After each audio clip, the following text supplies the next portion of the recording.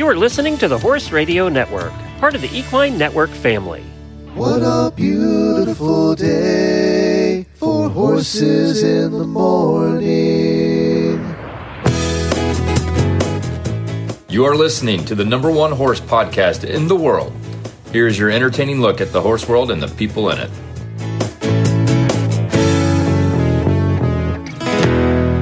Well, good Tuesday morning, everybody. I am Glenn the Geek in Ocala, Florida. And I'm Karen Chatton from Gardnerville, Nevada. And you are listening to Horses in the Morning on the Horse Radio Network for November 14th, episode 3306. Good morning, Horse World.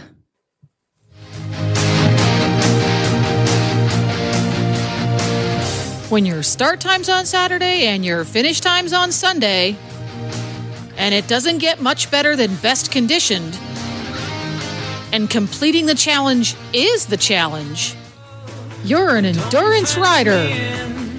Well, good morning, everybody. Thank you so much for joining us on the second Tuesday of the month. And as we've been doing for the last 10, 11, 12 years, I don't even remember, we have Karen here who's going to talk endurance. It's nice to be back with you, Karen. Jennifer's done the last couple of these. Right. Yeah, it's good to have you on with me, Glenn. Well, coming up on today's show, we're talking virtual today with Abigail, who's going to tell us about the virtual Tevis for 2024. We have Christina joining us from the Warhorse Virtual Endurance Rides, plus Jenna Harrison, who was the winner of the 2023 AERC National Championship 100-mile ride. All coming up on today's show. How long ago was it? 10, 11 years we started doing this episode? It was. Yeah.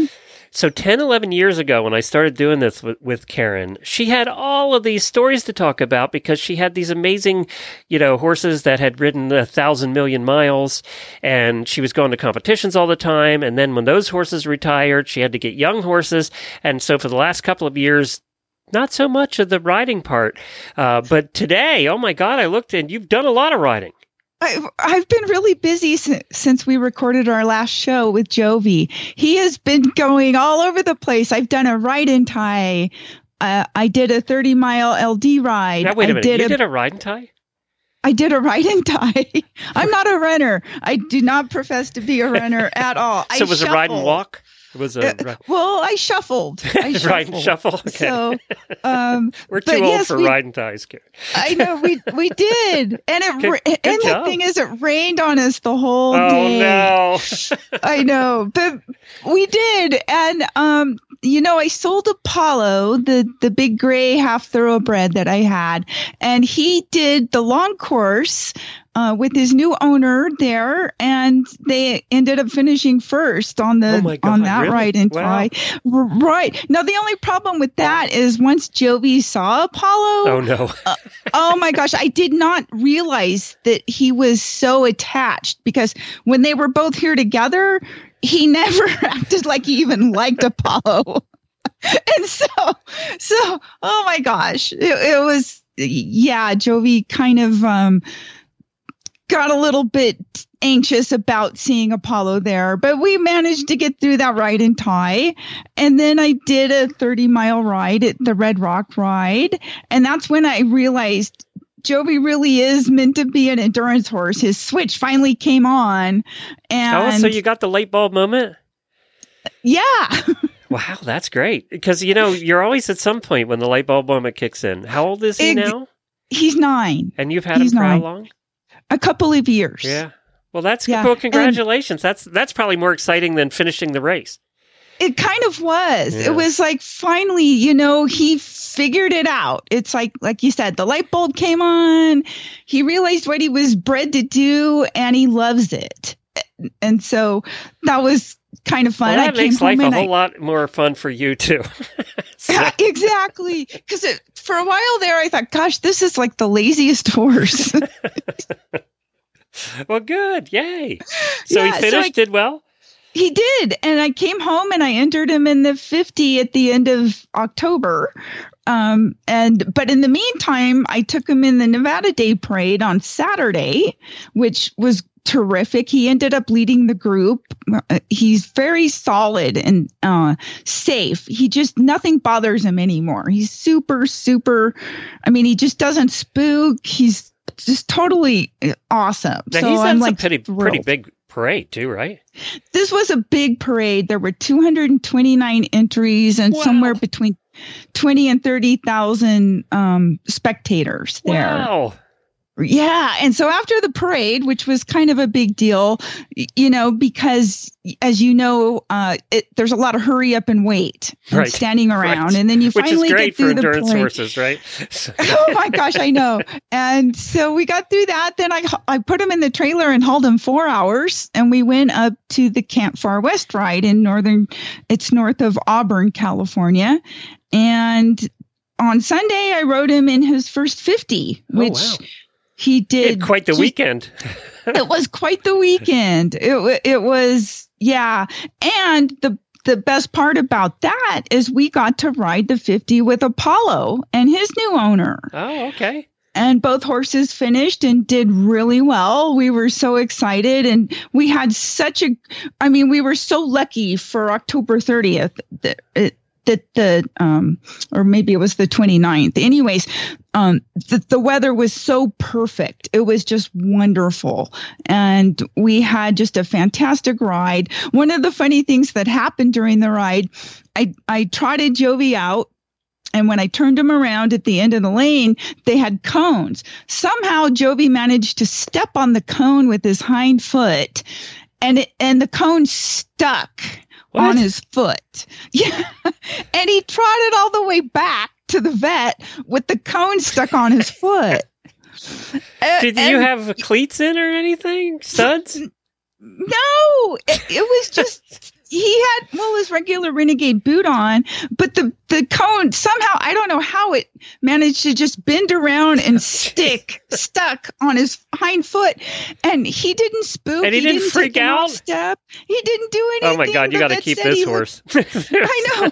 And so, our joke about him is because he is named after, a rock star. So we tend to joke about him being a rock star. Like when I vetted him in, he still had glitter on his feet from doing the parade. And when I told the vet that, he says, well, I just thought that was because he's a rock star. Oh, gosh. Well, that's amazing. That one, that he didn't freak out, and two, he finished it. He did, and he did really well. We finished with plenty of time to spare. We did so it was his first 50, and he did it in 8 hours of ride time, which was really nice. He just never ran out of gas all day. He just motored right along and did his thing. He went past the gun range with no problems, no issues. Did they have the gun range going? Oh, they not only was the gun range going, but they were shooting stuff that was blowing up. Oh, great. That's great. And who planned the ride right by the gun range? That's how it is every year, because it's just a busy gun range, and you ride right past it. I mean, you're literally yards from where they're parked and shooting. How many riders did not make it past the gun range? Well, on Saturday, there were 5 horses that got loose, and one was missing all the way until Sunday night. No. Yeah, so there were 5 horses that did spook and dump their riders and take off. Luckily, it's in a fenced-in area, like 3,000 acres or 4,000 acres. So they were still, they knew they were there somewhere. They just had to find them. And some of them got found quickly, and some did. You want to do some desensitization before doing that ride. Exactly. Or, when you're coming up to the gun range, you can always dismount and lead your horse if you need to. But, it worked out really good. Jovi and Apollo were both fine, but I live next to 2 gun ranges. Yeah, so you're okay. So any horse that lives here is used to it. Now, the thing, whatever it was they were shooting that was going, making all this huge amount of sound and stuff going off, that was something that was a little bit new that we're not really used to, but TNT explosions are not something you have commonly in your neighborhood. Not commonly, no. So, I do what I can to train him. Like with the new horses, I've been, showing them balloons, and then from a safe distance away, I pop them, because that sounds just like almost like a gun going off.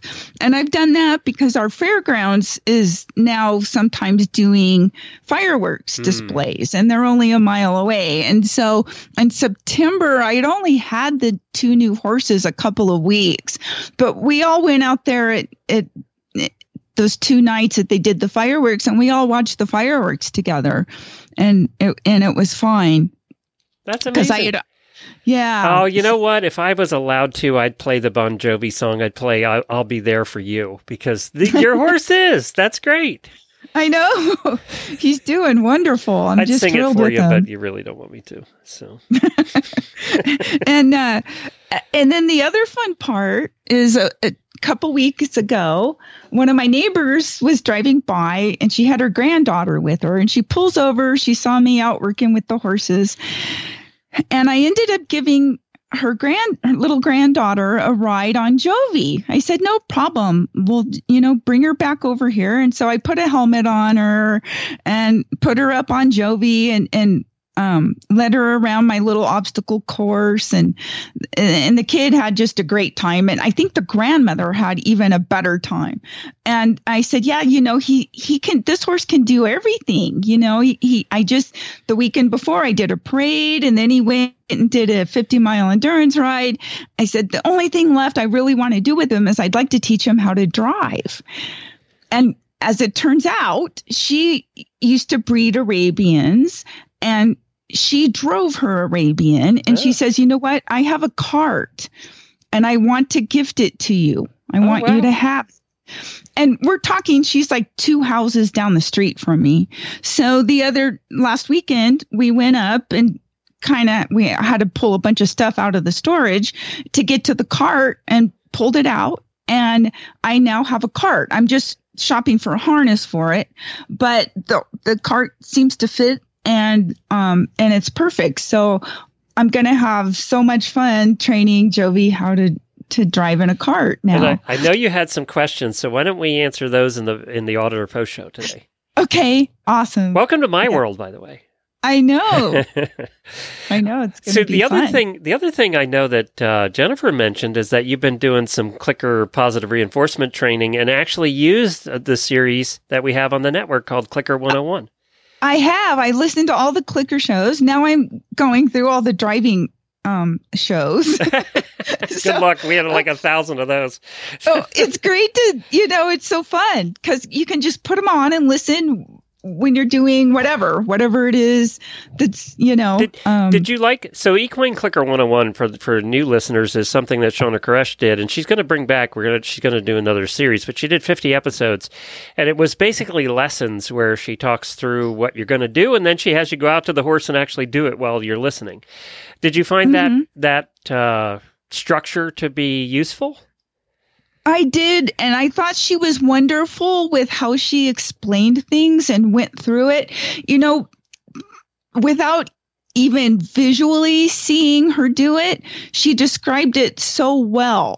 Just listening, it sort of sunk in, and I went out with these horses, and oh my gosh, you just have to do the clicker training or positive reinforcement with one of the horses, the others watch. And then you go and get one of those other horses, and they already know what to do because they watched the first horse. There you go. It's such a neat way to train and work with the horse.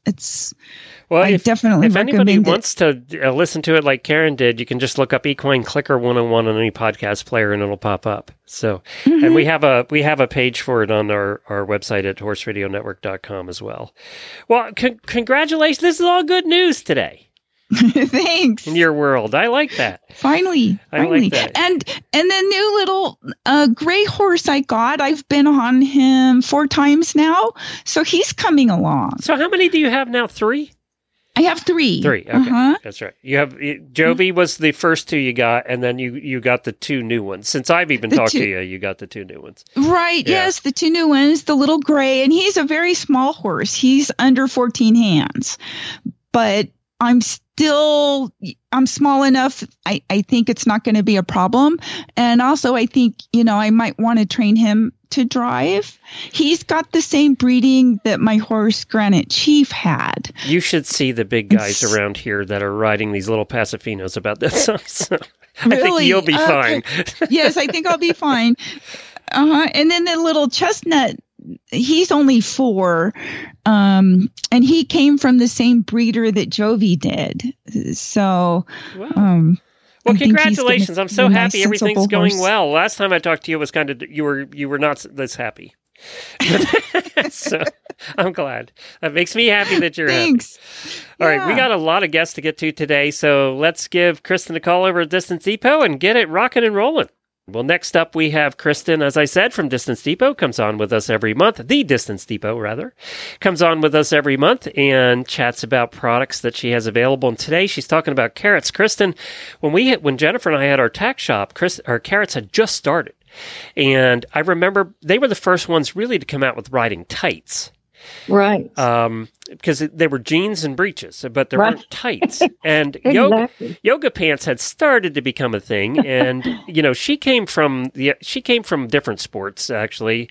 The lady who started carrots, and I remember carrying those. And then they had like black in the first year. Do you remember that? And then and they put a pocket in it, which was unheard of.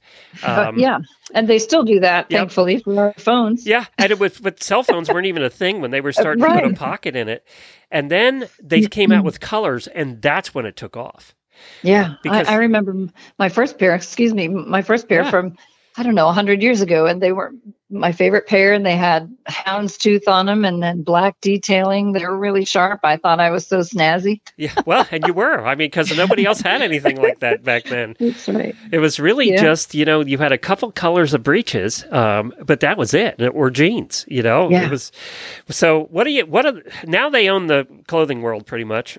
They do. So, yeah, and I think she came from, I know at one point anyway, she had developed bathing suits. yes. And then we were talking, and you said she was a rider. She was a skier, too, a snow skier. Yeah. So, yeah. That's why I think she has all these great fabrics, and her fashions all relate around riding. I mean, everything is, flexible and bendable and comfortable to ride in. I think that's so important with this line. Now, I saw at the last trade show, they have some new products coming out. Do you have some of those? We sure do. And they can be found on our new page for a little while. They'll stay there. Otherwise, you'll find them, under For the Rider and outerwear, and we have a page for gloves and so on, because, of course, they have a winter riding glove. They have neck warmers, ear warmers that fit under your helmet, which are super nice. Headbands that fit under your helmet. I like them just to keep your ears warm. All kinds of fun things like that. And then, of course, the tights. Probably the warmest one that we stock is the Wind Pro. It sheds hair, rain, mud, and it's fleece lined. Honest to goodness, they feel like jammies. They're just luxurious. I wish these were, I'm not sure they had these when I was competing way back when, but these are pretty top of the line, warm winter fleecy tights. I love these. And we have it in a boot cut and in the regular tight. And then, of course, from there, they go down to a lighter weight. And that's kind of a 3-season breech, because you can wear it in the fall, in the spring, and in the winter, depending on where you live. And then they have the fleece light tight, which is super light. Still will shed a little bit of the winter cold air, but they come in a nice herringbone pattern, which is super stylish. In gray and black is what we have. And then their other tight is a Thermotech tight, which I really like. It has carrot sticks along the inside of the leg for a nice grip, so that, and the other two that I mentioned have knee patches, but the carrot sticks are nice because they're just sort of built into the fabric. I think that's kind of a cool thing that they do. And it does help you grip, so you're not sliding around up there. And then we have a new denim stretch boot cut type, which has all the classic true jean detailing, of course, without the jean rubbing that you get when you wear jeans. They have a super grip soft extended knee patch, which gives you like a leather-like grip, and it's gray, so it's flattering. It's a really nice looking type, and it has a fitted calf so that the pant won't slide up. So some really nice choices there, along with wool socks, fleecy tops, merino wool top. And again, these are all designed for riders with flexibility, venting, fabrics that keep you cool. So if you do get sweaty, it wicks the moisture away from your skin. So lots of nice options here. And where do they find it on the website? They can go to the new page right now. Everything's listed there for the winter and fall lines. Okay. Lots of nice choices, and we're just at thedistancedepot.com. I do want to mention, too, seeing we're coming up to the holidays, that you guys are the ones that do our embroidery for our logos for the Horses in the Morning and the Horse Radio Network logo. We actually have the new Horse Radio Network logo up there now. Yeah. So we're excited to start embroidering that. And it you looks have shirts really nice. And what? You have shirts and jackets and all kinds of things in Shirts there. and gear bags. Yeah. All kinds of things. Hats. So you can put the logo on a ball cap, on a shirt, on a jacket, vest. We've got lots of, just visit the embroidery page under For the Rider. And you'll see it there, the Horse Radio Network, Horses in the Morning embroidery page. Thank you very much. I appreciate it. I have to get some new hats. I don't, and your hats are the nicest ones I ever bought. Were your hats, they fit well. And oh, that's awesome. There's a difference in baseball hats. Yes, there are. Yeah, there's some good ones and then some crappy ones. My husband's a picky ball cap wearer, so I go off of him. Yeah. Well, thank you. It's thedistancedepot.com. Thanks, Kristen. We'll talk to you next month. Thanks, Kristen. Bye-bye. Bye-bye. So there you go. They do. If you do want to get your Horse Radio Network wear, just head on over there, scroll down the left side of the page, and you'll see a link to it. But you can get all different kinds of things, and we do have the Horses in the Morning logo. That's the yellow one with the horsey sunrise, and then a Horse Radio Network as well. All right, our next guest is Abigail Madden, representing the Western States Trail, and we're going to be talking about the virtual Tevis for 2024. Welcome, Abigail. Good morning, Karen. Thank you for having me.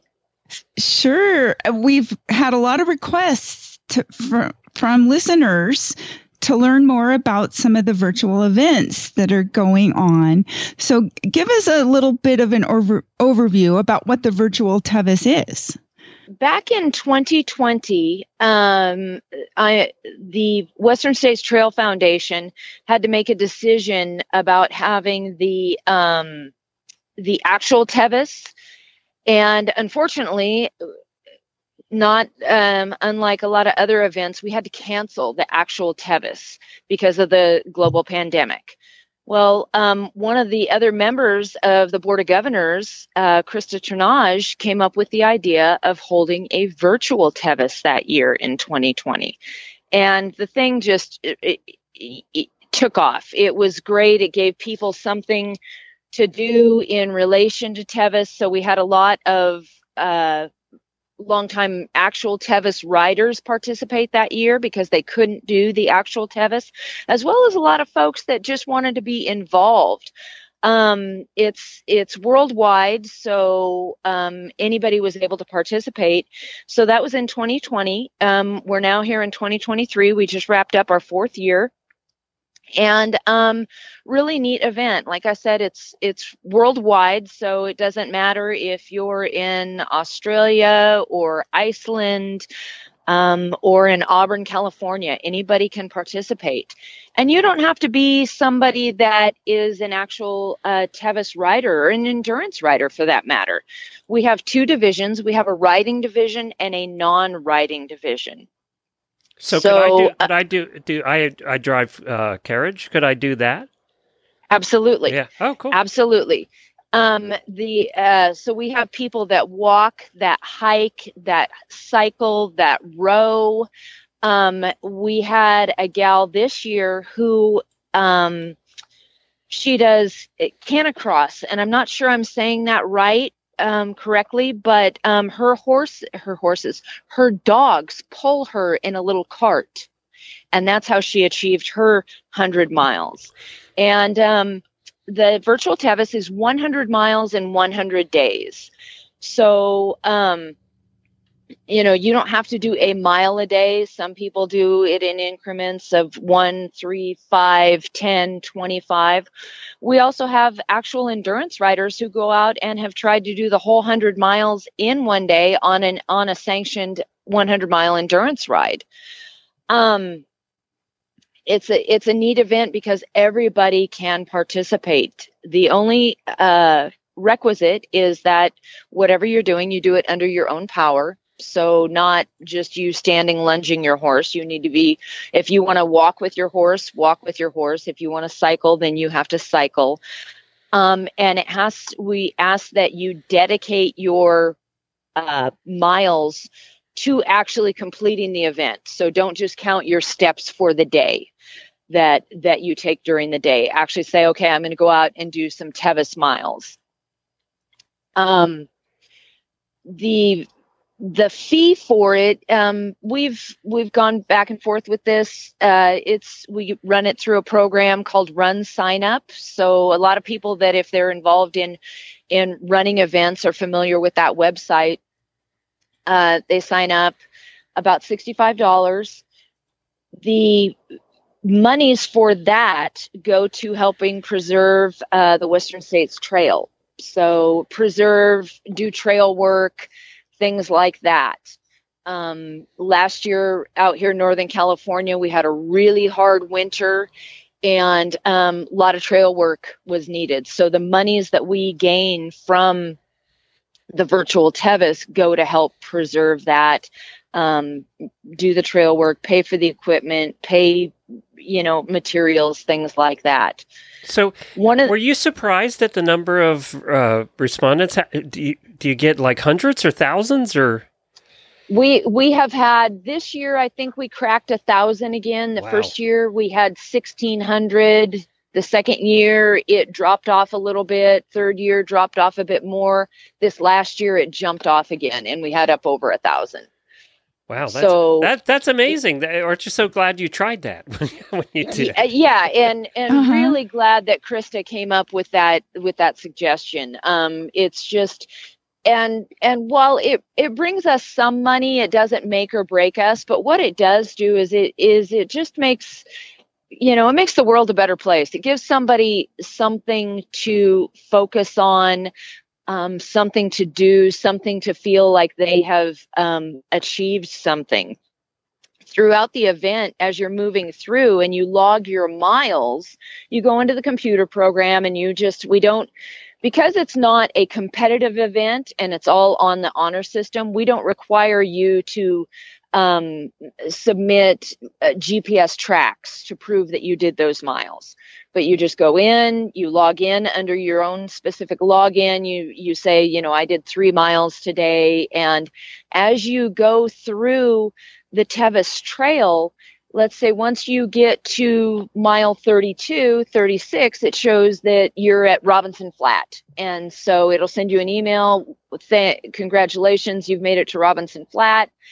And it'll pop up some pictures of what it looks like through there, give you a brief description of what normally goes on at Robinson Flat, which Robinson Flat is the first 1-hour vet hold in the actual Tevis.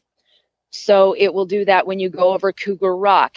Anybody who knows about Tevis or does Tevis, Cougar Rock is a big rock formation that you can go up and over during the actual Tevis. So it's really neat that as you do that, and people don't necessarily realize that as they're logging in, and then they get a surprise email back congratulating them on reaching this milestone. I think that's great. This whole thing is great. I don't think I'm going to get my cart and pony over Cougar Rock, though. I don't think that's happening. The only way that's happening is if I do it virtually. Exactly. And then it's created a really fun community, a really fun online social media community where folks come in and they post pictures of what they did that day, where they rode, where they hiked. Some of them even make cute little photos of, let's say their horse walking over a big boulder, and that's their Cougar Rock. Yeah, so really great about folks being able to bond over that event. So give us the details. When does it start? When does it start? It is going to start 100 days prior to the actual Tevis this year. Okay. So that's going to be in April. April or May? Yeah. The start will be in April, and don't make me do the math here. I'll fail miserably. We'll open up the registration in March, and we do it 100 days before. We found that that's just a little bit more fun. That way, everybody, the actual Tevis riders and the virtual Tevis riders, can all finish on the same day. So just kind of a neat little something that we do there with that. Like I said, the registration fee is about $65. If you complete, and this is another thing, we don't just send you a t-shirt because you signed up. We wanted to try and make it a little bit like the actual Tevis. You actually have to complete your 100 miles and submit your mileage for us to send you your completion swag. And that's in staying with the whole, it's kind of like on the Tevis. You pay a pretty good entrance fee, but if you don't make it in 24 hours, you don't get your Tevis buckle, you don't get your completion. So you might say, well, that sounds a little harsh. Yeah, it might be, but that's also the part that we wanted to stay with and keep it just a little bit more like the actual Tevis. Now we are toying with going to just sending out the swag with everybody that signs up. Doing a little bit more research and development with that. So one of the things that we do, we have done t-shirts. This year we did medallions as well. We do bandanas. And everybody gets a completion certificate. So all kinds of fun stuff there. Yeah, the t-shirts were really nice this year. Yeah, we've had the t-shirts have been designed by a lot of different folks. The first year, another Board of Governors member, Lucy Trumbull, did the design for that one. And I believe Lucy even did our logo design. But this last year, Shannon Whale, big name in the endurance capital there in Auburn, she did the design, graphic designer. She did the design for this year's shirt. So really neat stuff there. So how do people, do they just go to the website, sign up for the newsletter? How do they make sure they're informed about when they can start to register? We post it both on the website, so teviscup.org. We post updates there. We also post updates on our Facebook page, our Tevis Cup 100 miles, 100 days. That Facebook page, but we also have a virtual Tevis Facebook page, and we also have Instagram. Okay. But most of our activity comes off of those Facebook pages, and we do we'll continue to do announcements. So one of the things that we'll do today is, after being on here, we'll make a post on our Facebook page about, hey, listen to us here, and go and sign. This is when our signups are going to open. Terrific. So that folks know that. All right. And the website again? teviscup.org. It's very easy. teviscup.org. Abigail, thanks for joining us. We really appreciate it.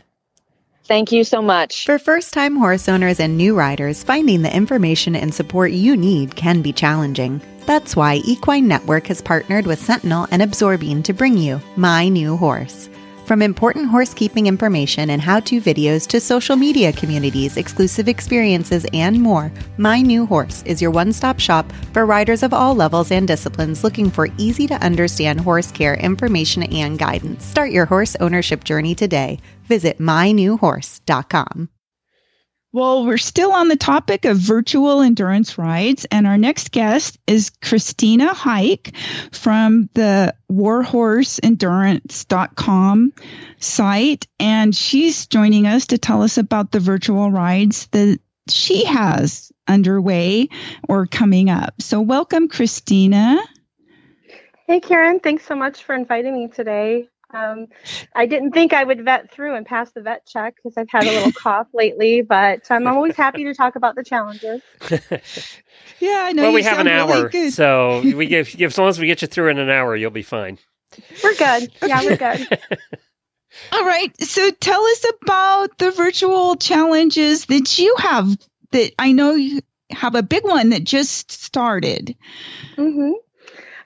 So just to give you a little background on how they started, actually, if you're interested in that, I can do that. Uh-huh. So I think we were the first virtual to start, and it was in response to the pandemic. And we only planned on ever doing one. And then when that one was done, people said, well, what's the next one? And so I thought of the next one. And then they said, well, when's the next one? And so this is kind of how this took over my life slowly. But so now we we started in 4 years ago. So this is our 4th year. We have had 27 challenges. We have supported and encouraged 7,000 riders in those 4 years. And we even just started a podcast called the Warhorse Journal this year. We have like 5 episodes of that out, but we're trying to highlight the riders to share their stories and how the challenges have helped them. And although we're not a charity, I do love to give to charities. And I want to make sure that's not confused because I'm absolutely a business, but I'm a business that likes to donate. So some of the charities that we've rallied around have been, actually during COVID, we donated to AERC because they were struggling without the rides. Boys and Girls Club of Rosebud Reservation might be my very favorite charity. The Pony Express Museum, Operation Underground Railroad, Foundation for the Horse, Horsepower Healing Center, Horses Healing Heroes, MMIW, Black Hills Wild Horse Sanctuary, and the Last Chance Corral, and most recently the Copper Horse Crusade. So when people ride with our challenges, very often, not always, but very often, we're donating $5 at least to a charity. So that is an aspect that I hear a lot of feedback about, that people really enjoy having purpose in their ride. I got to tell you, Karen, we just talked to Tevis about their 100-mile virtual ride, and for me, that's a long way. I drive a little fat pony, so he's going to die before that ends up being finished. But Karen, here's one for you: the Route 66 Kick Up Your Heels 2,448 mile challenge. That's perfect for you. It is. How long do you get to do 2,400 miles? As long as it takes. We don't have, we really don't have deadlines. And I would say that some things differentiate us, which is, I hear we have amazing awards. I am bothered all the time by people asking me where I get them. And my husband made me promise when I started this, like, you can invest this huge chunk of money into this. And maybe, my husband said, only probably 2 people are ever going to join, honey, me and you. He's like, and it's okay if we lose that money. You're trying to do a good thing. So he really backed me our on that. Our spouses are always so supportive of our ideas. They have to be. If you own horses, they have to just kiss their money goodbye, basically. Anyway, so. But we've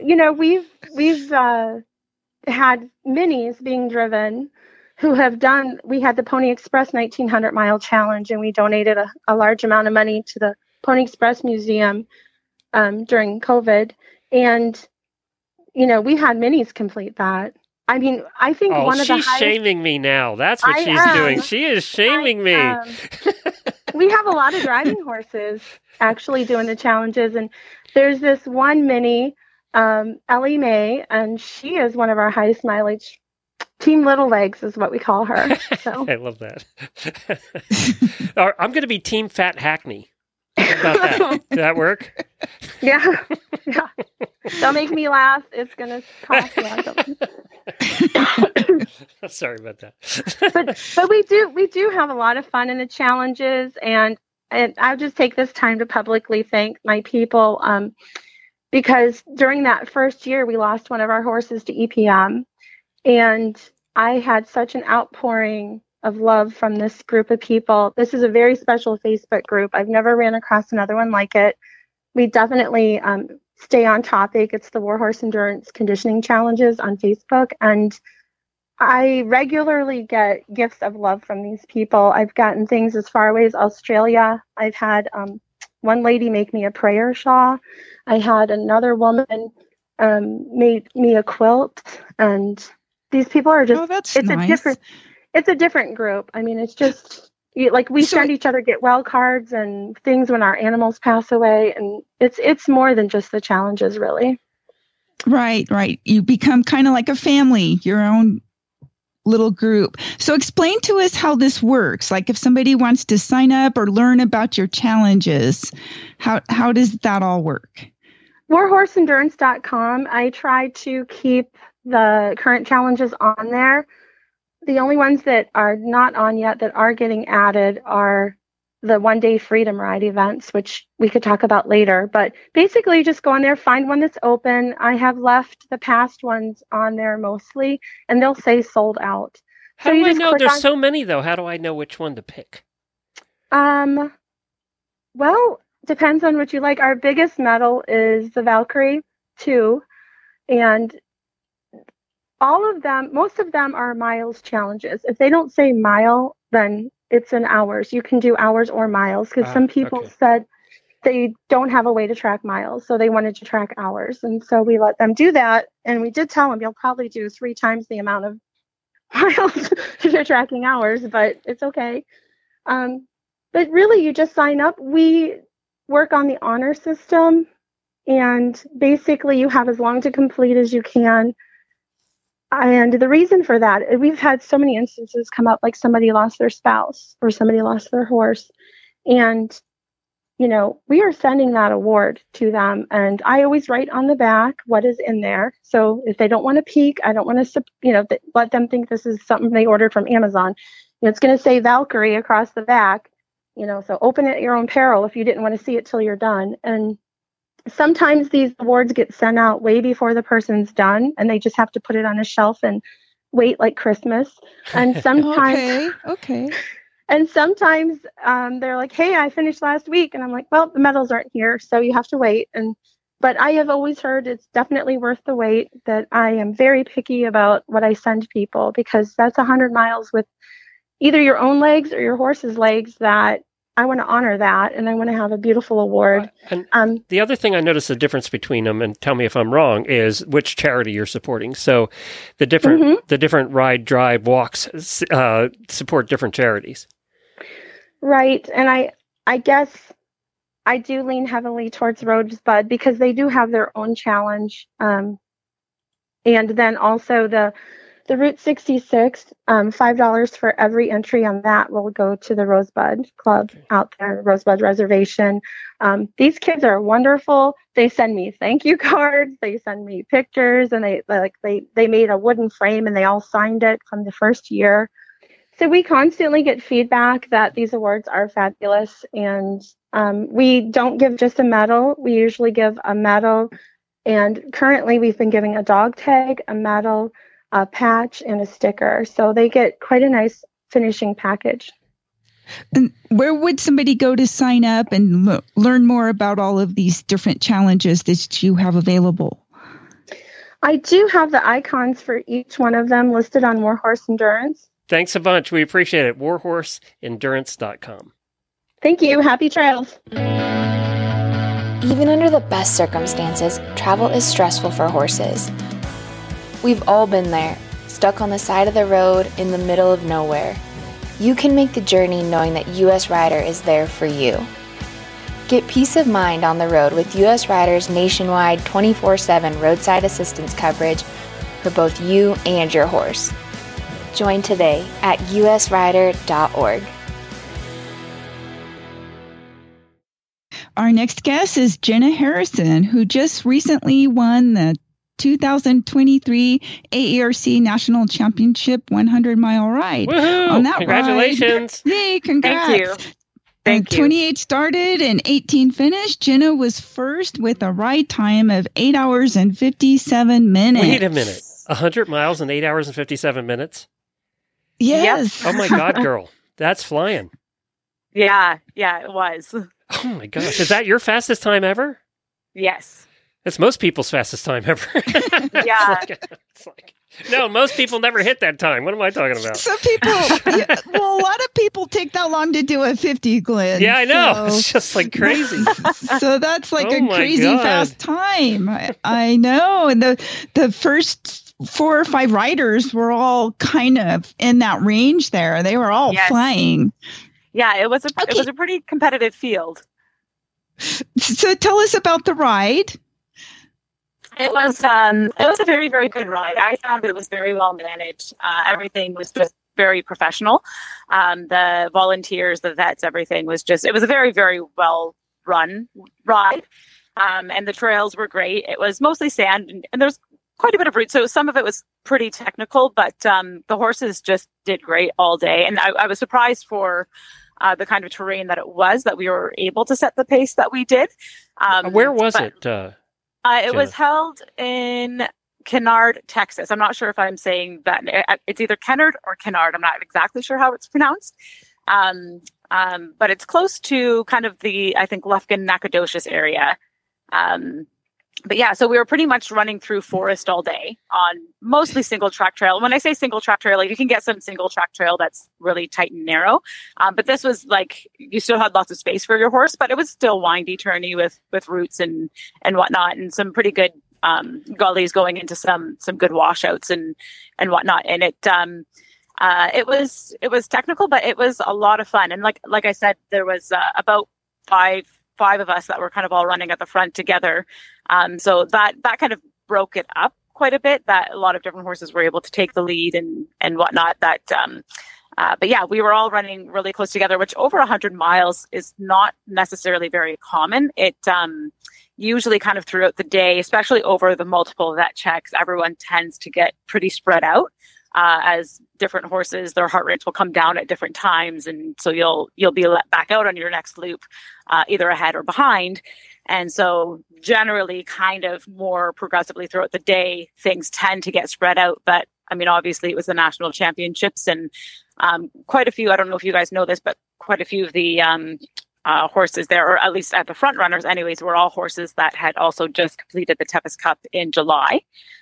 And so they were all very, very fit horses and very well trained and well conditioned horses. And so I believe that's why many of us were actually able to stay together up front so close, which is not necessarily common.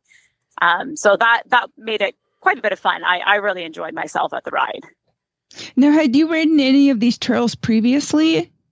Not this course in particular. I just moved down to Texas just over a year ago. My family and I moved from Canada. So we're actually starting to kind of just get to know all the different terrain and environments within Texas. And obviously Texas is such a big state. So I should say more narrowed down to East Texas. We're just getting to know the races down here. So that was actually my first time ever attending the race at that particular venue. Tell us about Lily Creek Kong. He is just a superstar. I'm not necessarily ever really good at talking about myself so much, but I thought he's one that's worth talking about because he is just fantastic. He is, I believe, 15 years old now. And I believe this was, and Cameron may correct me on this afterwards, but I believe this was his 15th 100-mile race, the national championships. And he's been competing for, I think, over 11 years now. And he's just amazing. It just astounds me how much this horse has done and for how long, and that he just can keep going. I mean, he was so strong on race day. It really, really surprised me coming to the end. The very, very last loop that we did was the fastest loop that we did, which, same thing, is not always common for a 100-mile. Obviously, the horses are getting tired close to the end, but so are the riders. Yeah, definitely. But I mean, he was amazing. He's so strong. He's very, very skilled, very talented, and he knows his job. He knows what he's doing, and he just came alive that last loop. when it came time to let's dig in and go. He was waiting for that all day. Because the trails were more technical, we did quite a bit of trotting, which in a lot of his training, he does a lot of counter work. And so when we have to do more trotting, mentally, you can tell he just kind of gets a little bit down in the sense that he just kind of gets bored of it and he wants to do something that's a little more fun. And so when it came time for that last loop and he realized that we're going to go, then he lit up. And it was, when it came down to doing the runoff at the end, like he dug in and there was so much power coming from him. It was quite fascinating, quite exhilarating. And it's really been an honor to be able to ride him. He's taught me a lot, and he's just an amazing competitor. I can't, more than that, I'm not really sure. It's just been truly amazing to have the opportunity to ride him and compete on him. Now, have you ridden him prior to this ride? So a little bit of a backstory on him. He's actually owned by a woman named Cameron Holzer, which I believe you said that you've interviewed her before. Uh-huh. So she has been doing endurance for many years, and she's owned Kong, I believe, since he was like 2 years old. And so obviously she's ridden him and competed on him for many years. However, she has just recently started a family, and she was pregnant and not able to keep riding and conditioning her horses. So she had reached out to our family, who had just recently moved to Texas. She knew us through endurance racing from years prior, but she just found out that we had moved to Texas and reached out and asked if we would be interested in taking on some of her horses and conditioning them and campaigning them for her. And so we thought that it was a great opportunity, and we had agreed. And she, at that point, had told us that they were all fit to go ahead and do Tevis that year. So that would have been in 2022. No, sorry, that was this past year. That was 2023.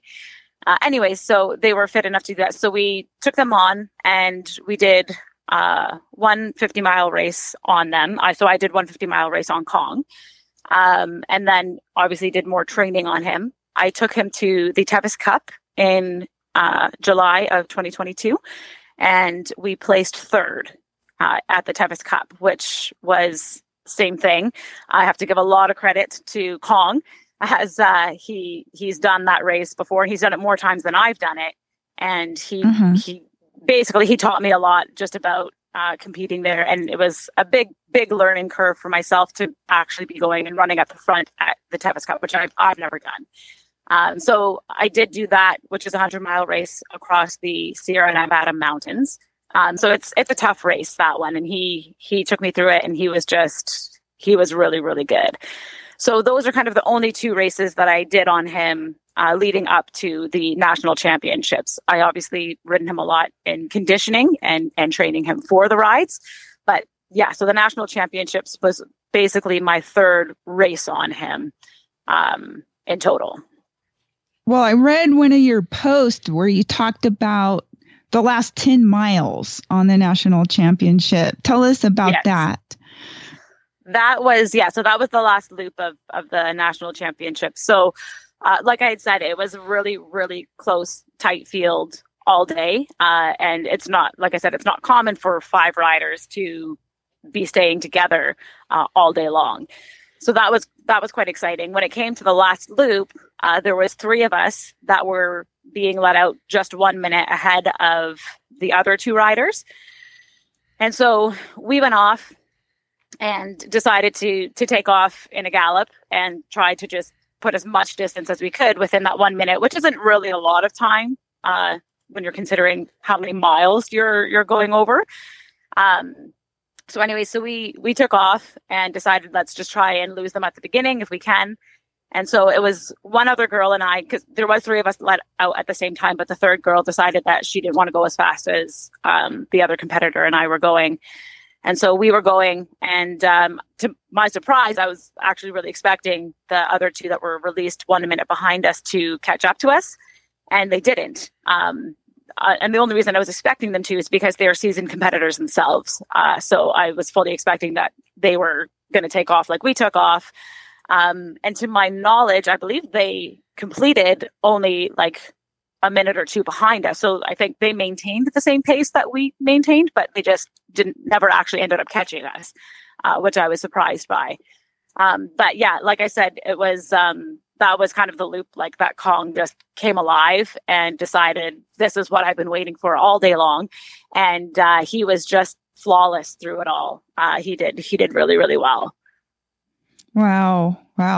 What fun. And to finish in under 9 hours. That's just amazing. Yeah, it was an incredible day. It was really a great day. And I have to give also, obviously, a lot of credit to my family, who was my crew as well. They have, through any races, but especially this one, were just so amazingly supportive throughout the whole day. Kong, he's a big boy. And so usually, and this is, I believe, what a lot of the other competitors at the front of the field were kind of hoping for, because he's big and it was a hot day, usually he takes a little longer to pulse down than most other horses. And so to meet the pulse criteria, generally, it's not uncommon for him to be a couple minutes behind everybody else. But my crew was just phenomenal that day. I mean, they worked so hard to just get him cooled as fast as they could. And as much as they were able to, they met us out on trail and would just pour cold water on him on trail just to keep him going and feeling refreshed and feeling just invigorated throughout the whole day. And so that's a big key when it comes to when you're going to be running at the front and you're going to be competitive, is you need the right crew that can help take you and your horse through that day.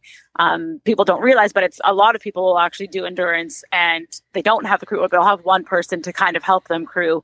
And then that's where usually you end up eating up a lot of your time, is that the vet checks are leading up to the vet check to pulse your horse down. And so I think a lot of people were kind of hoping and expecting that Kong was going to be kind of slowly fading into the background throughout the day with the multiple vet checks that we would have to go through. But my crew, they were just on it all day. And I have to give a lot of credit to them as well, because they just amazed me. And it was basically, if we were not right at the vets at the same time as everybody else, we were maybe like 1 minute behind. And so then I was able to catch them out on trail each time, because like I said, 1 minute is not that much, especially if your horse is really motivated to catch the horses that went out ahead of him, kind of thing. So. I got to tell you, though, Jenna, you're going to need your crew. I saw a picture of you with the trophy. You're going to need your crew to lift that thing. Oh, my God. It's a big one. It definitely has a lot of weight to it. Yeah, it's the biggest, fattest, heaviest trophy I've ever seen. Yeah, it is. It's quite large. Usually you get these little skinny trophies. This one must be 1.5 feet across. Yeah. Well, and apparently it gets just like bigger and bigger the more that obviously this goes on, because they just keep adding to the base so that people can keep putting their plaques around huge. it. So it cracked me up when I saw you with it. It was funny. You're right. This horse, I'm seeing the pictures of you with this horse. This horse is tall. Yeah. Yeah. He's so his breed, he's a Shagia, which is a close relative of the Arabian, but he's a Shagia Trakehner cross. He has a Trakehner head. Yeah. Yeah, he doesn't have an Arab head. I was looking at his head going, that's not Arabian. That's not, no. No, and so it's not a common breed for endurance. Shagias are becoming more popular in endurance. But generally it's an Arabian or an Arabian cross. And so the fact that he's got the Shagia, which obviously is closely related to the Arabian, but the Trakehner is not generally a breed that you would use for endurance just because of their size. Does he pee off around the single tracks? Yeah. No, mostly probably because I don't know how. I mean, he probably could, but... A hearty congratulations to you, Jenna, and to Kong as well. Thank you for joining us this morning. We really appreciate it. Well, that was a fun show. She was so enthusiastic, and I love the fact that it was an unusual breed of horse that ended up winning. Exactly. I love that. And now all of you have to go out and sign up for a virtual race of some sort for the next year. There's plenty of options there. Yep, and you'll have a goal and something to motivate you during these short daylight days of winter. It was funny. I was just telling Jennifer, and I am not a competitor. I've not been competed at stuff. Well, I guess I kind of have. I've been a competitor in business, but, I'm not a competitor naturally. Wendy was trying to talk me for years into getting into combined driving and all of that, and I just wasn't interested, partly because you had to do dressage, and that just didn't interest me at all. So, but I told Jennifer the other day, I said, we need a goal so that we work to the goal. We're better when we have a long hike coming up, or, we're going overseas to do a hike or something like that. We have a goal. This could be a goal. Exactly. That could be a goal. Now, for me, the Tevis one, I need the goal with an end date, because otherwise I'll put it off and put it off and put it off. I don't know about you, but I would be, I know myself, I would be lazy and just say, well, I can wait till tomorrow, and then tomorrow's next year. So, so the Tevis one sounds interesting, and I would have a little time to get Scooter in shape so he could actually do more than half a mile a day. So, for sure, they get breaks over the summer here because it was so freaking hot. It's so hot here, so we don't do much riding or driving over the summer. So this is our time of year. This is our summer is just coming in now, where it's actually cool enough to do something. But where can people find rides in their area coming up this year or next? Oh, go to aerc.org and look up the ride calendar, and then you can search by region or by state and find rides that are local to you. And rides are always welcoming, almost always welcoming for volunteers. They need volunteers. So if you can't ride, go volunteer, and you can learn a lot just by doing that. All right, very good. And where can they find you? I have started a new blog again, and it is nvendurancerider.com. And, of course, you can find all the past episodes of The Endurance Show. Just go to horsesinthemorning.com, scroll down the middle of the page, click on the Endurance banner, and that brings you up probably hundreds of them by now. So you have a lot of catching up to do. Right there on the website at horsesinthemorning.com, you can find all the Endurance episodes there together. Auditors, hang on. We'll do a bit of a post-show. Apparently, we're talking about driving in the post-show with Karen, so hang on for that. Thank you, everybody, for joining us today. We really appreciate it, and we hope that you have, all you endurance riders, have a wonderful Thanksgiving and get out there and have some fun over the holidays.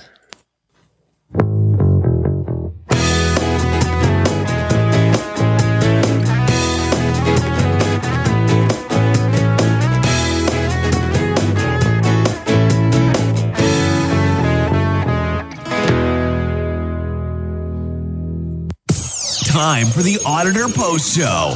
We want to remind you that this is not always safe for work or the kiddos. Thanks for hanging around for our nonsense. All right, so let's talk driving. You got yourself a cart. I did. And so what, have you ever driven before? When I was very young, my father and grandfather drove with me in a cart with my pony. Oh. But of course, I was just a little itty bitty thing. But I always remembered it. And it's something I've always wanted to do. And I kind of regret I never got around to doing that with Chief, because I think he would have been really good at it. But now I have Jovi, who I also think is going to be really, really good at it. And is this lady neighbor willing to help you get started? Well, sure. She's 86 years old. Oh, okay. Well, so she can tell you if the harness fits and where to adjust. That was the hardest thing when I was brand new to driving. Jennifer was too. And it was figuring out the adjustments on the harness, because you can adjust about 50 different places. So that was one of the hardest things we had to figure out. Okay, yeah. Well, I am a member of the NEDA group, Nevada Endurance Driving Association, and I've been going to their events for the last year. I've done several of them. So Jovi's used to being around the carts and the wagons and the chariots and all that, which is, kind of nice, because as you know, they make a lot of different kinds of noises and stuff like that. It can get some horses can get really excited, but it's real fun when we go out in the trails here in Florida and we meet up with packs of riders, and they look absolutely terrified when they see me. Do they? Oh yeah, they're just always terrified. They're terrified. Their horses probably could care less, right? But they're terrified. So, right, because you just don't know, what the reaction's going to be. So Jovi at least has, that kind of experience. Well, then people also that you could ask to come over and help you with the harness, because that will be your hardest part. Exactly. And I'm looking for a harness. So Zilco is the nicest of the harnesses. I got mine maybe 10 years ago. Okay. And they fit, this is where you're going to need somebody that knows a little bit about harnesses, but they'll actually make the pieces to fit your horse.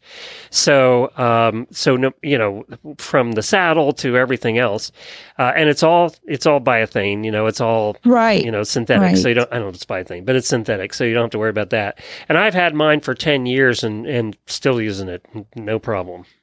Okay. Yeah, it's lasted. Yeah, that's what I'm looking for is biothane because leather's a lot of work. No, and you think taking care of a saddle and stuff is hard? You got all those straps and stuff in leather. You don't want to be taking care of that all the time. Right. Close it off, be done. You know what I do with mine? Okay. I take mine and put it in the dishwasher. Dishwasher. Yep. Exactly. Put the whole harness in the dishwasher. Comes out clean as well.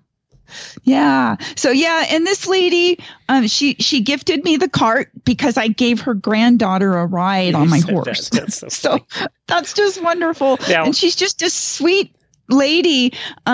She gave me all sorts of other stuff too, which is, it's like, wow, because she realizes at 86 years old, she's out of horses. She's never going to use it.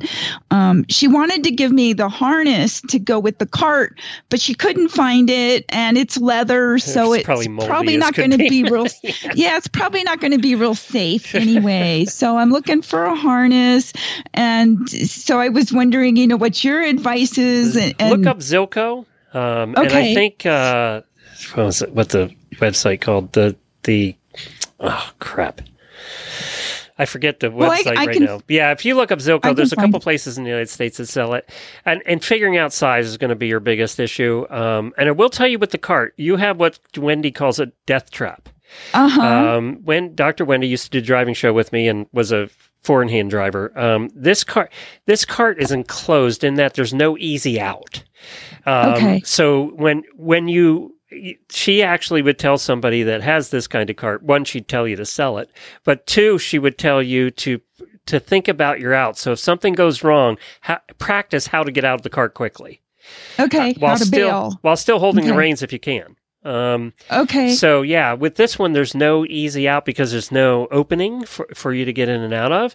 So you just have to think about ahead of time, am I going to bail? And if I bail, how do I do it?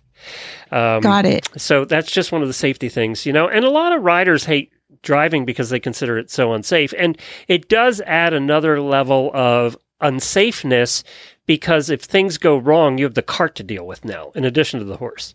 Right. So there's two of those things. The other thing is always, and we mount this right to the cart. This is very important before you do your first drive. You buy a very sharp switchblade type knife.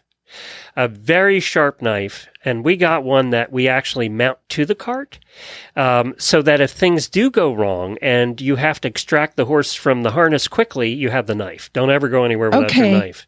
Have that attached to the cart somehow, and it has to be like sharp. So we have one of those that will cut anything, and if we had to cart the harness to get them out of the cart, that's the biggest safety thing you can do in a carriage and cart is have a knife to cut the harness. Okay. And I've seen it used. We've seen it used where the cart flips over somehow and the horse is stuck under it or, and they need to cut the harness away. Then they'll cut the harness away and then get the horse out. You'd rather do that than kill your horse. So, sure. So that's the one thing you definitely want to do before. And then wear a helmet because. Right. I was planning on that. You do that anyway. Vest. So, yeah. Anyway. Yeah. Right. So, one of the other questions is because it's probably going to take me a while to get a harness. In the meantime, what are some of the things I can do to practice and ground drive? Ground drive.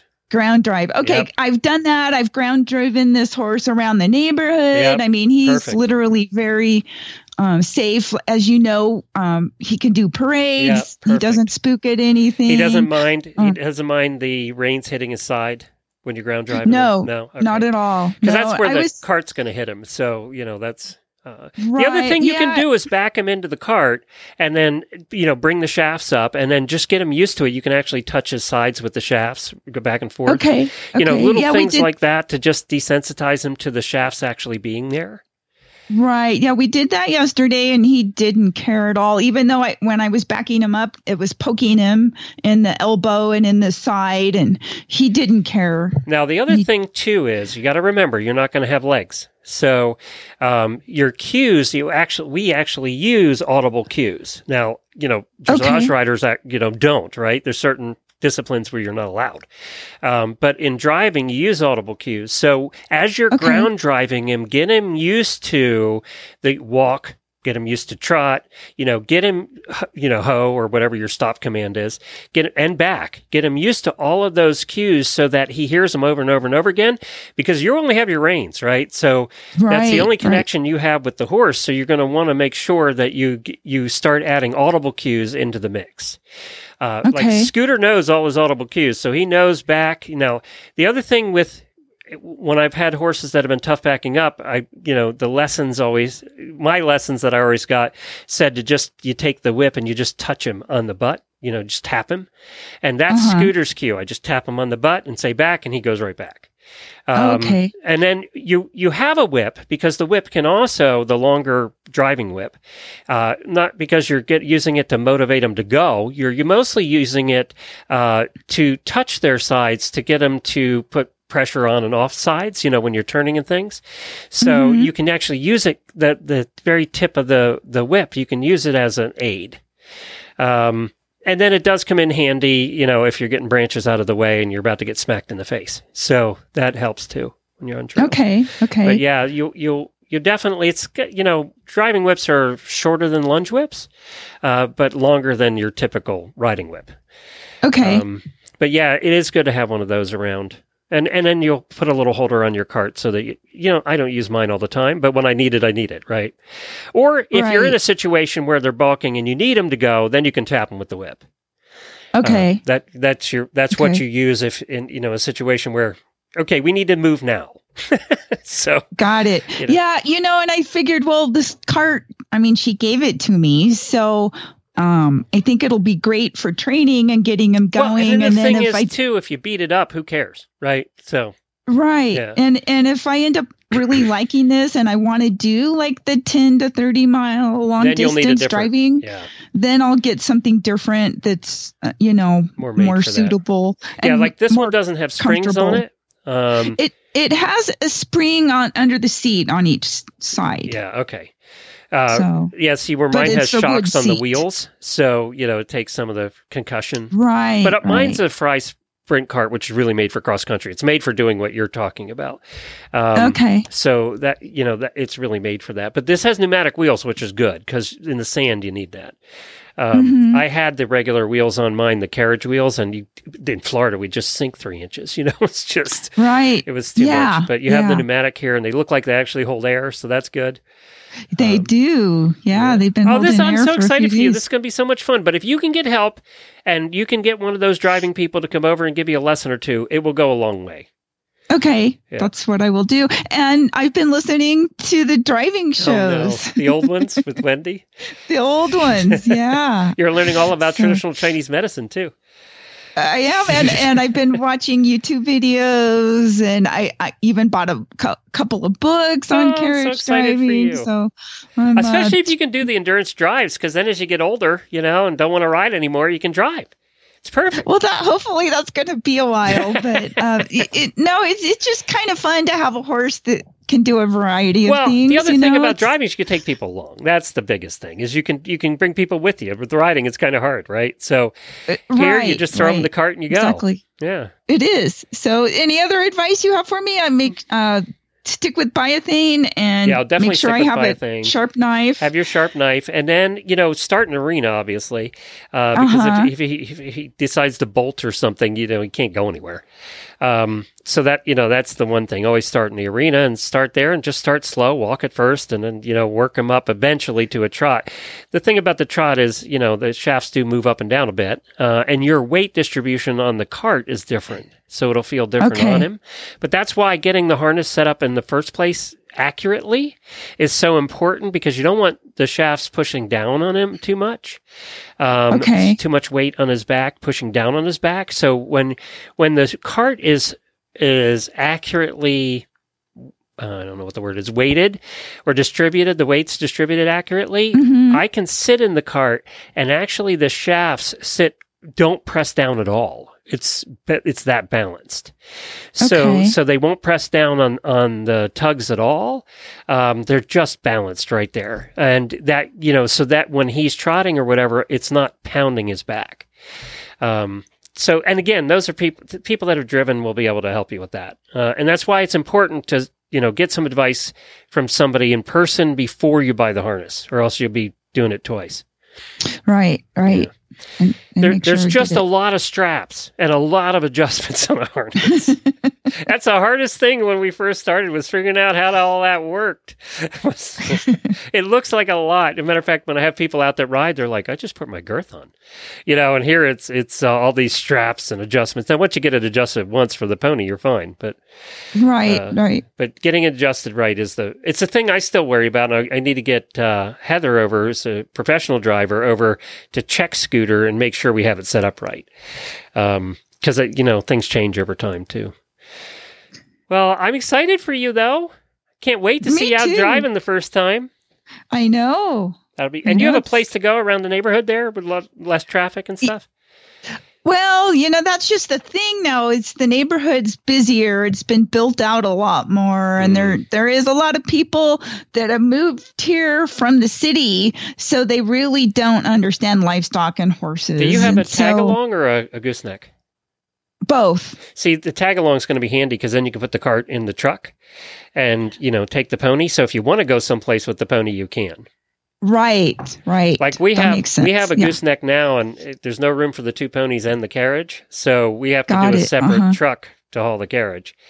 Okay. Yeah, so that is something to think about. That makes more work. Yeah, it is a little different. And to put the cart up there, yours isn't that heavy. You could lift it up there. But ours is a little heavier. It's like 300-400 pounds. So we actually built ramps out of wood. And then that's how we push it up into the truck.